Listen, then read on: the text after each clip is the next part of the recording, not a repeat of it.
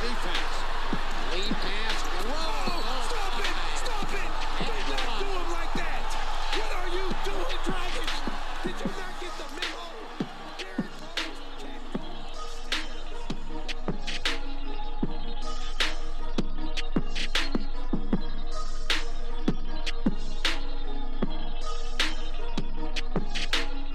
Yo, what is going on, everybody? Thanks for checking out episode 24 of the And One podcast. And I actually have a pretty big disclaimer going into this. On Netflix, there's a show called Last Chance U Basketball, and we did get the head coach to come on this week. I know, it's huge. We could not pass up this opportunity, despite the fact that it's a little bit outside of KW. Just want to say that I think you'll enjoy this episode twice as much if you go and watch the show.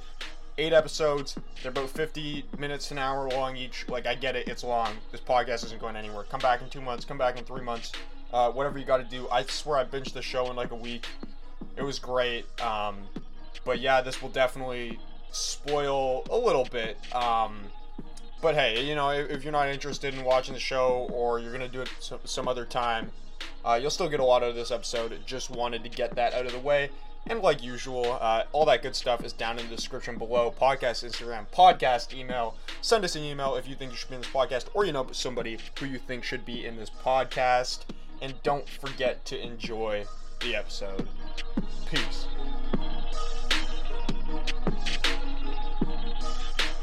And we're rolling. Welcome back to the And One podcast, everybody. Today we have a great guest on our hands. It goes by the name of John Mosley, and that name might sound a little familiar to you all.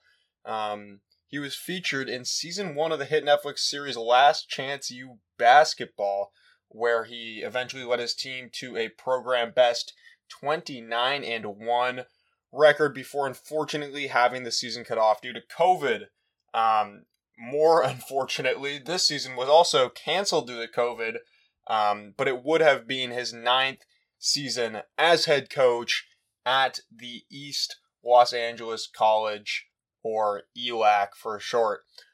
Before his time coaching the ELAC Huskies, Mosley spent 5 years at NCAA Division I California State University, Bakersfield, as an assistant men's basketball coach. And we thank him for deciding to give us a little bit of his time today and come on the podcast. So, how you doing, Coach? Thanks for coming on.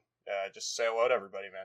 Yeah, thanks for having me, man. I mean, similar to how you guys are, the reason why I'm on is because I've still got a little free time here. You know, I've carved out some time to kind of reach out and communicate with people, but this is kind of what I've been doing. This has been our life, right? We're on Zooms and podcasts, and it's fortunate, but unfortunate. We're learning some things about the pandemic, of how we can communicate and, you know, reach out through Zoom. But at the same time, we've kind of lost something with our guys. With the Zoom. So we kind of lost a little bit. We still haven't been able to get in our facility. You know, so from what you saw and how we impacted lives, you know, it's been tough. We haven't been able to do it in that way in over a year. Yeah, and how's it been since the show aired on Netflix? I know you're probably quite the popular guy now. Anyone asking for pictures and stuff while you're walking down the street? Yeah, I get a little bit of that, man. You know, well, you ask my wife, she's not having it, right? She's like, get out of here. Hey, I told my wife, I said, hey, I think she asked me to do something. She's like, hey, can you go do this? I was like, hey, you need to talk to my publicist. And she raised her fist. She said, boy, I'll knock you out. So, but no, it's been good, man. A lot of outpouring. People have reached out and said that they've been inspired and encouraged. I had no idea it would be inspirational. Yeah. I just thought it'd be, okay, I didn't think it was going to be good. You know, they're just showing us and doing what we're doing and just being normal. And they're like, oh, everybody's like, you guys are so inspiring. And I'm like, we're just trying to live out what we do every day and you know, and serving these young men, trying to get them transferred to 4-year universities. So it's been good. It's been surprising. You know, sometimes I'll walk into space and I'm thinking like, okay, everybody's going to recognize me and nobody knows me. And then there will be times I'm minding my own business and then everybody comes up and says, you're Coach Mosley from Last Chance U. And I'm like, okay, yeah. So it's been good. It's been good. They kind of been scared I'm gonna scream at them or something. So a lot of them kind of stand far back, like don't run up the wall, coach. Yeah, I mean, you did a lot of that in the show. Can't lie. And yeah, as you're getting more popular, obviously the school is as well. I know you're not in charge of the recruiting, but has that changed at all since your school has become so much more bigger and popular?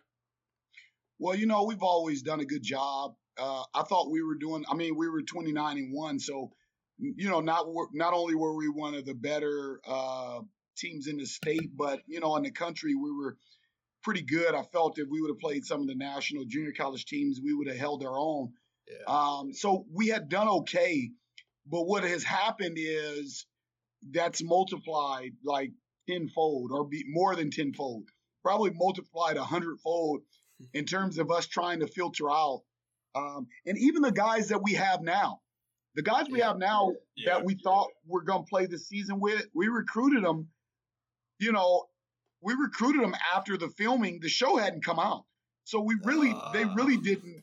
So everybody that's in our program right now and that have gone on, they were recruited. And Joe and Deshaun, they didn't know what we were going to do Last Chance U. I kind of told them when they showed up. So nobody knew. So our team was going to be a good team in spite of, Last Chance U. It was pretty organic. And then the team that we recruited now is probably a better team than the team you saw. And that team was recruited not with the intentions of guys coming because of the show. But now, since the show has come out, I've received thousands of emails from everywhere, all over the world. And I'm thinking like, dude, we don't even have scholarships. How you guys are going to make it, So that'd be interesting, right? To have like 5,000 people in our, try it out for our team. So it's that part has changed for us to be able to filter through that. We've done a good job because of our reputation to get guys transferred out. But yeah, it's changed, man, to try to filter through it. And I'm the type of person, like similar with you guys, I'm just like, the Netflix team, they set up all these podcasts for like a month. And then they kind of left it to me after that. They're like, okay, we don't go past a month and a half or so. So now I kind of want to reach out to everybody. And the same with recruiting. I would like to touch everybody. I don't want to act like I'm big time or nothing, So yeah. So I don't know. It's interesting how we kind of filtering through it right now. Yeah, for sure. We had a coach on a few episodes ago named Troy Stevenson who runs a basketball program at one of the local universities here in KW. And I remember he was really complaining about just the amount of, as he put it, 5'11" combo guards, sending him highlight reels of them shooting around outside. What's the volume of just people, reaching out to you, being like, and have you noticed that same, I guess, disparity or difference between the positions where there's just way too many small guards trying to get into your school? Yeah, usually those are the ones that are most available. And I think Coach Rob hit on it in the show. And even Deshaun said it. There's a lot more guards than there are guys with size and physicality. So it's a little bit harder for them, man. It's an overload of guards. And it really takes myself or a coaching staff to go out and look and really see that what special attributes do we like out of this specific guard. Because I'm pretty certain most of them are good enough. But since there's so many, can we really find something special in that one guard? Yeah, if the guard is spectacular, of course, he's probably at a Division I school playing. But let's just say there's 500 guards that are, and you said 5'11". I'm looking at 5'9" and 5'7" guys, And wow. Sometimes I got to pause and say, I wonder, did they see the show?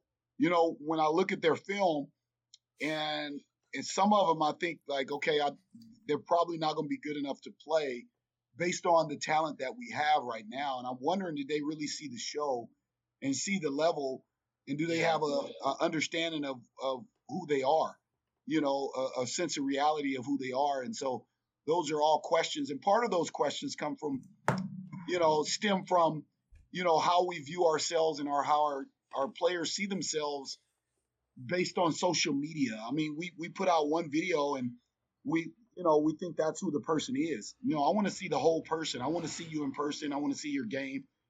So yeah, it's kind of tough to kind of filter through that, but I'm gonna always take it from a real perspective.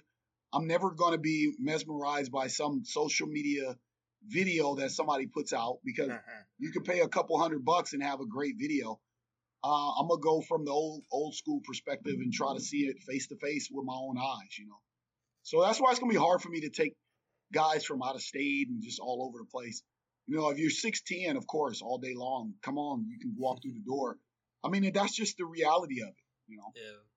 Man, talking about if these guys can last in a league with such athletic specimens, I'm thinking, how's a 5'11" guard getting past Coach Mosley in practice? Like you're jumping in, clamping guys up in the show. I don't know if I want to see a 5'11" guard try and get by that. I mean, well, if you can't get by me, then yeah, it's probably exactly, not gonna right? work out. Yeah. Exactly, right? But yeah, no, you talk about kind of building those relationships with guys, and I remember I was listening to the show, and we're not sit by the show with a clipboard and notes, just writing everything down. We like to enjoy the experience, but I remember there was one thing you said in the whole show that I wrote down. And I don't know if it's the most important, I'm not going to say it is, but it was just something that stuck out to me. And you said that rules without relationships equals rebellion. And I mean, I love the quote, but my question is, how do you go about building these relationships? And maybe what did the show miss or not fully capture with this relationship building process? If it did at all, I guess. Well, I think you gotta, share on many platforms. You gotta live out the burden with these young men. So the burdens of what's going on in their lives. So you immediately check out Joe Hampton's response to adversity. You look at Joe Hampton's response to an officiating call or any of that stuff. But really, the bottom line is what is really going on and why he's responding in that way. That do you know what legal situation that he's going through? Do you know what happened? What took him to what happened? How did he get to school today? Do you really know? Like, I mean, he was going through so much that I had just a little bit of understanding that if he acted out, I knew it wasn't because of basketball. He wasn't going to sabotage basketball. He loved basketball. He loved the game of basketball. So why would he sabotage it? It was something going on in his life. There's other things that are going on that's causing him to respond. He's just trying to get attention. So what we have to do, and this is what I do, and you don't have to do it.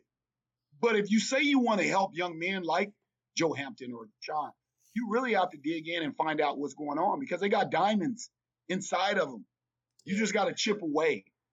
All you do is see, all we do sometimes is just see the responses. We see the outer and we don't know what's going on inside. We don't know who they are and know why they're responding that way. Maybe they were dealing with abuse. Maybe they're, and I mentioned it. Well, they got an opportunity. They need to take it.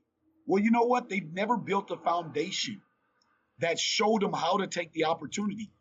And the ones who can't see it are the ones who had somebody there to help them build the foundation. They just forgot. You might have forgot that you learned a way to develop those things, that somebody gave that to you. The old quote, you forgot where you came from. You forgot that you were in a moment where somebody had to help you come out of that, whether that was your parents or a coach or a mentor. If you're in a great place, you didn't do it all on your own. Mm-hmm. Even if it was one person or one thought, somebody helped you build a foundation. And maybe it only took you one conversation. Some people, it takes 10 conversations. Well, I'm going to have 1 million conversations until you figure it out. And that's not for everybody. That's just what I decide to do. Maybe your thing is go raise $1 million and donate it to East LA College. Maybe that's your thing. Right? If you're a CEO, build a great company and build great companies so you can provide jobs. Maybe that's your thing. Your thing maybe isn't to go just build a company and provide jobs. But I think in all leadership, you got to build those relationships to get people to follow what you're trying to do, the vision. Yeah, and JUCO in general, especially your team, players really use it as a transition to D1. As you've gotten lots of recognition, done a really great job, and you've watched all these players make the jump to D1, have you been thinking to yourself, oh, I've got all this recognition, maybe I should go to a D1 school? Or do you know that this is your purpose and this is what you want to do for a really long time?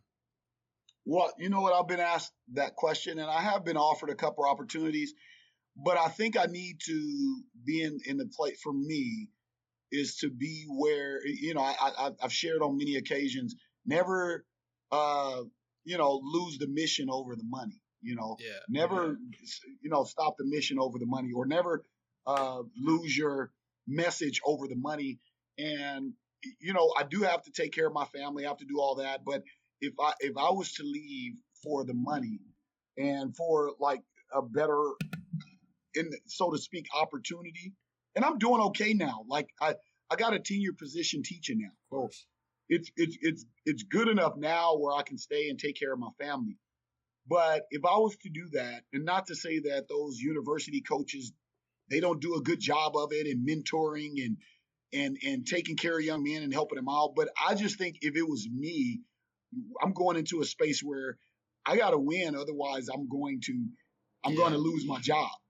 And when you get to the university, that's how you feed your family. You have to win so you can keep your job. And I may find myself being consumed with winning more than my purpose of building relationships, and which is a byproduct of winning. Or winning is the byproduct of building those relationships at this level.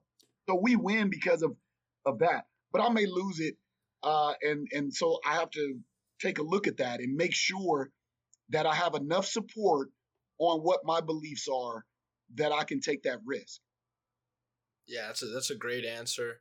It reminded me of probably my favorite coach of all time. You definitely don't know him, but Whitey. When we asked him, he had multiple offers from university, but he always wanted to stay at high school because he wanted to keep developing the players, building good relationships, and not be in that environment where you might lose your job. You can't really pay attention to the relationships and stuff like that when you're at such a pressure to win. Yeah. No, it's been amazing, man. And I really want to dive into just a little bit deeper into what you were saying there. You watch the show and you're clearly a winner. You listen to the last 2 minutes of audio. What you just said, you're clearly a winner. And coaching a team going 29-1, former 5-star players, people trying to go to D1 for the first time, go back to D1. I guess that you seem to be this symbol of urgency. The burden of keeping everything urgent. One mistake, one day off could cost a lot, especially getting into the playoffs, single game knockouts. Yeah. Having that burden on you every day, what's it like? Does it get to you? I mean, what's it like being in your mind during a typical season, and especially one where your team's going 29-1? Yeah, I mean, when you coach for 20 or so years, you kind of live that out. There's only one coach, that stands there and raises the trophy every year. Yeah. So there's more disappointments than there is of me raising a trophy in my coaching career. And the reasons for not raising a trophy are those urgent matters that I'm trying to address. And they don't see it, but I'm trying to tell them, like, hey, it may feel good now, but there's going to be a moment where that jump stop is going to matter, where showing up on time is going to matter. That chest pass, and I'm not just talking about the basketball game, but you got to carry this on in life. Mm-hmm. You're not going to, there's going to be a moment where the pressure is going to be on, and you're going to have to execute. You're going to have to be skilled. You're going to have to respond to the adversity. And so that's the lesson that we're trying to teach, and not just same thing with how maybe a Joe responded. It had nothing to do with basketball. It's like, man, you're a great basketball player, but we got to change the response because life is going to come at you, and there's going to be issues. It's not going to be fair. How are we going to respond and get through it? And those are the lessons. That's the urgency that I'm trying to share with them. Like, no. And the only way that we can even get close to making less mistakes is if we try to be perfect. You know, Yeah. Of course, I know it. Everybody knows it. But I'm not going to say, well, I can't be perfect. Right. So let's only practice being not perfect. Like, since we're not going to be perfect, let's practice not being perfect. No, I'm not going to do that. Yeah. We're not going to be perfect. We know that. But let's try to practice being perfect. Let's try to have perfect habits. And then if we fall short, guess what? It might be good enough if we fall short. But if we practice not being perfect, it's not going to be good enough. You know? Course, because if you practice not being perfect and then you fall short of not being perfect, that's even worse. You know? So why not practice being perfect and fall short of that? Of course, yeah. Makes a lot of sense. And the JUCO environment, I find it's really interesting because you have, especially on your team, you have such good talent.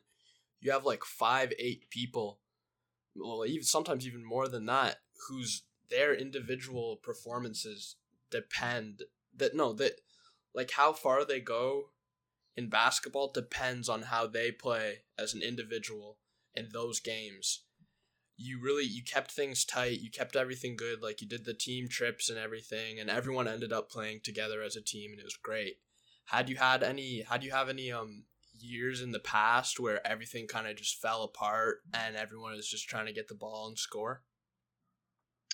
Yeah, well, that's every year. It falls apart and everybody's trying to get the ball and score every year. You deal with that every year. Some years you just have better players and you can get through it. Some years you have better leaders. Some years you have better, but that's a challenge, especially in our culture now, where everybody wants to be a star, and everybody wants to be the Brooklyn, Nets, or everybody that's the team, and less of what you guys Toronto Raptors, a year ago, right? Where it was more of a team. So I mean, it's really what's in our culture, and so you deal with that. I like what one coach said. Everybody is dysfunctional.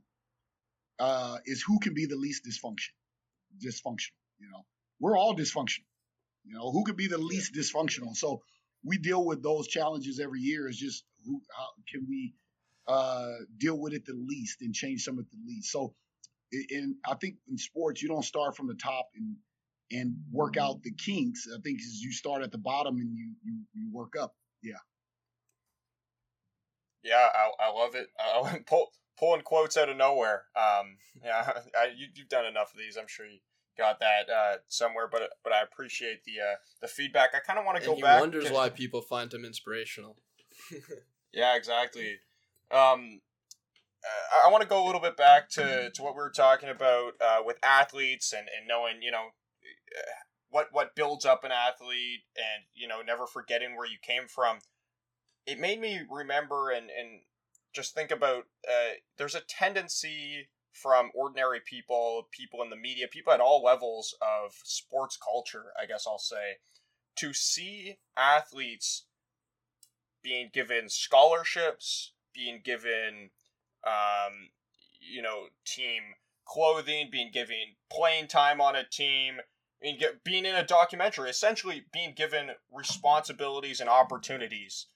And looking at those athletes and saying, well, how can they complain? Like, how can they not perform? How can stuff be going wrong? Because they're being given all of this. Mm-hmm. What maybe might people be missing there? Looking at scholarship athletes and just saying, well, what more can they ask for? They're being given this amazing opportunity with a scholarship, Yeah, that's like a great question. I worked for a company for a year, and the company was where in between coaching. Okay, it was I would say I guess you call it a headhunter, right? So what I do is I would go seek out. I would talk to companies I would talk for, young people that wanted to get a job on behalf of them. I would talk to hiring managers. I would talk to regional managers, HR teams that was trying to hire young talent in the corporate world. And so when we did that, what I would do is I would go reach out, and I got a greater appreciation. I would reach out to some of the universities. I had a region that I would do, and UCLA was one of my schools, Pepperdine, a couple schools. I would go in to the athletic department, and what I would do is I would find those that were interested or graduating, seniors that were graduating, looking to go right into finding a career. And I had some career opportunities for them. So what I would do is help them prepare them with their resumes and help them, prepare their interview skills. Companies that wanted right away entry-level positions where they can make a decent living, maybe in business or something like that. So, and I would try to partner them with these companies. Well, what I learned during that time, being a coach in between that time, what I learned is what a student athlete actually goes through, right? Now, here I am a coach all these years, and you really dig into what a student athlete does and has to live through. Because why you say, do I finally get all that information? Well, we have to sell the student athlete, right, to this company. Mm-hmm. Now, there's a lot of CEOs that want athletes. And here's the reason why. Because of what they've gone through, not what they've been given. So you're talking about a student athlete. You say they're spoon-fed, and really all they have is this scholarship. But you know what? They're working for that scholarship. What you see is them on TV and them being celebrated and everybody clapping and cheering for them. But it's abuse. It's work. It's work. It's stress.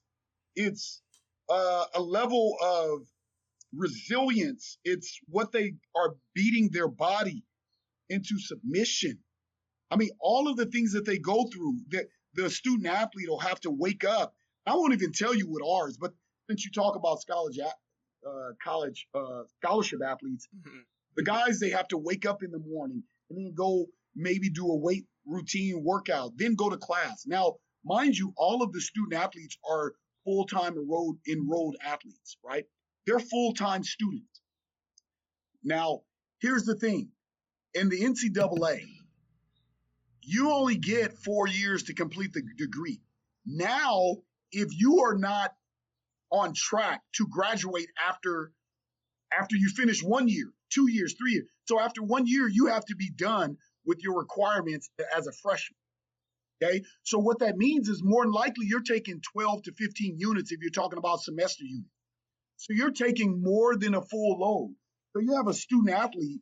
Now, guess what? A traditional student, they can take whatever load they want depending on how long they want to get out. Well, no, a student athlete has to take a full load, and more often than not, they have to take more. All of them take more. Okay, so you got a student athlete that's taking more than a full load. Number one. Number two, they're waking up at 6 a.m. to train. They're taking that full load. They have to meet the standard and the requirement. Now they don't get to go home and go party, right? They got to go to study hall. They got to go to practice, which is mentally, physically demanding, and it takes time away. Okay, well, they're traveling, they're having fun. Well, how about going 3 hours a day? You would call it maybe a part-time job. They got to go 3 hours a day, put in the time physically and emotionally. And so for some, it's abuse. It's emotionally draining to try to earn a position, to try to keep that scholarship. It can be psychologically and emotionally and physically demanding. And it really is on the body. You got to eat right. Okay, you got to be in alignment with eating. But then after that, now you got to perform in front of 10,000 people and hit that free throw shot. You got to take the scrutiny of the media. It seems like joy and it seems like fun, but you got all of that on your shoulders that you got to weigh in on. And then guess what? You go home and you have to do your homework. And then you got to repeat that for 6-7 days a week. You got to do that over and over and over and over and over. You have to meet those demands. You got to perform at an elite level. Well, I can do that if I train. No, you try to perform at an elite level and try to perform at an elite level academically. So the requirement of a traditional student is just to perform. Their only requirement is to perform at an elite level academically, right? But a student athlete has to do it academically. They have to do it athletically. And now guess what? They're on a big platform, so they got to do it socially as well. Now they have the social that they have to live up to a standard there as well. Okay?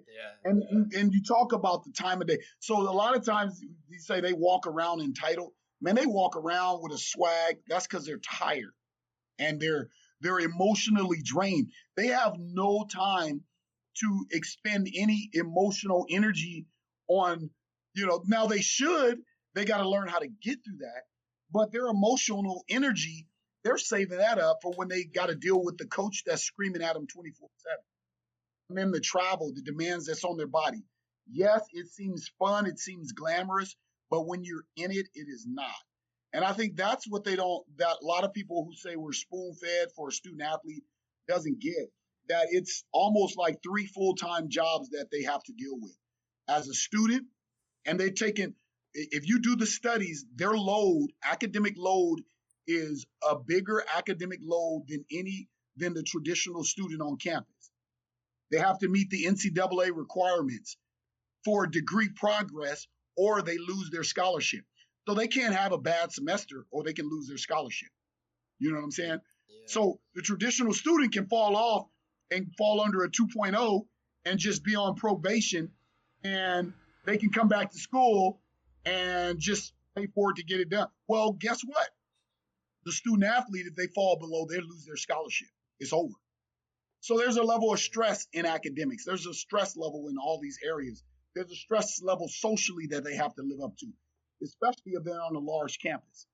And I don't even want to go into the community college student. In California, there's no scholarships. So how do they get to school every day? And then the same deal, they got to deal with the academic load. So now in the community college and what we're dealing with, they have to deal with all of that, and they have to deal with it without a scholarship. And they got to figure out how to get to school every day.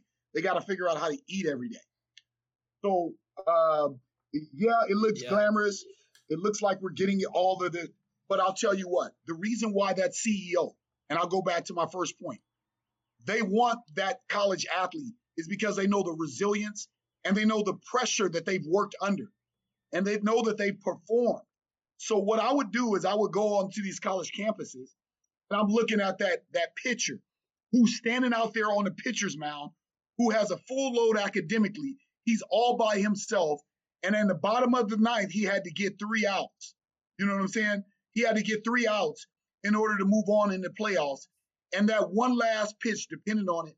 And guess what? He was able to physically perform and get that pitch, strike that guy out. Or on the other side, that guy was able to hit that home run. I had a young lady that I sold to a company. She said, I don't have any experience. She was a baseball player for UCLA. And she said, well, I went to school. This is my GPA. I haven't done anything. All I did was play softball.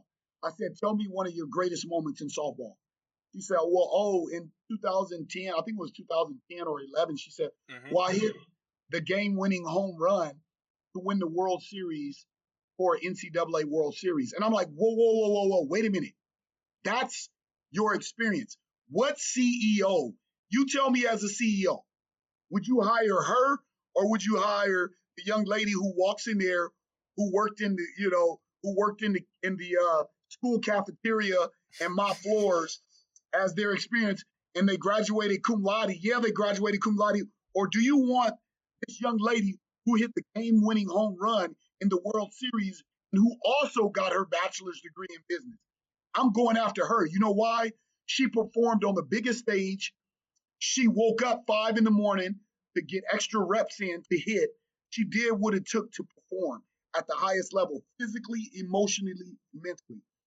So you talk about the student athlete, and so I get passionate about it. See, I'm not allowing you guys to cut me off, but I'm passionate about it because we get such a bad rap, and they look down on the student athlete, and lo and behold, the work, the grind that they go through, and the value that they have, they're looking at us as a whistle. And I think in professional sports, it gets lost, the grind, because they just see an athlete, phenomenal athlete. That's what they do. We don't have any intelligence. We don't have any fortitude. You were able to jump, so that's why you've been given that opportunity. Like, no, that's a rare breed.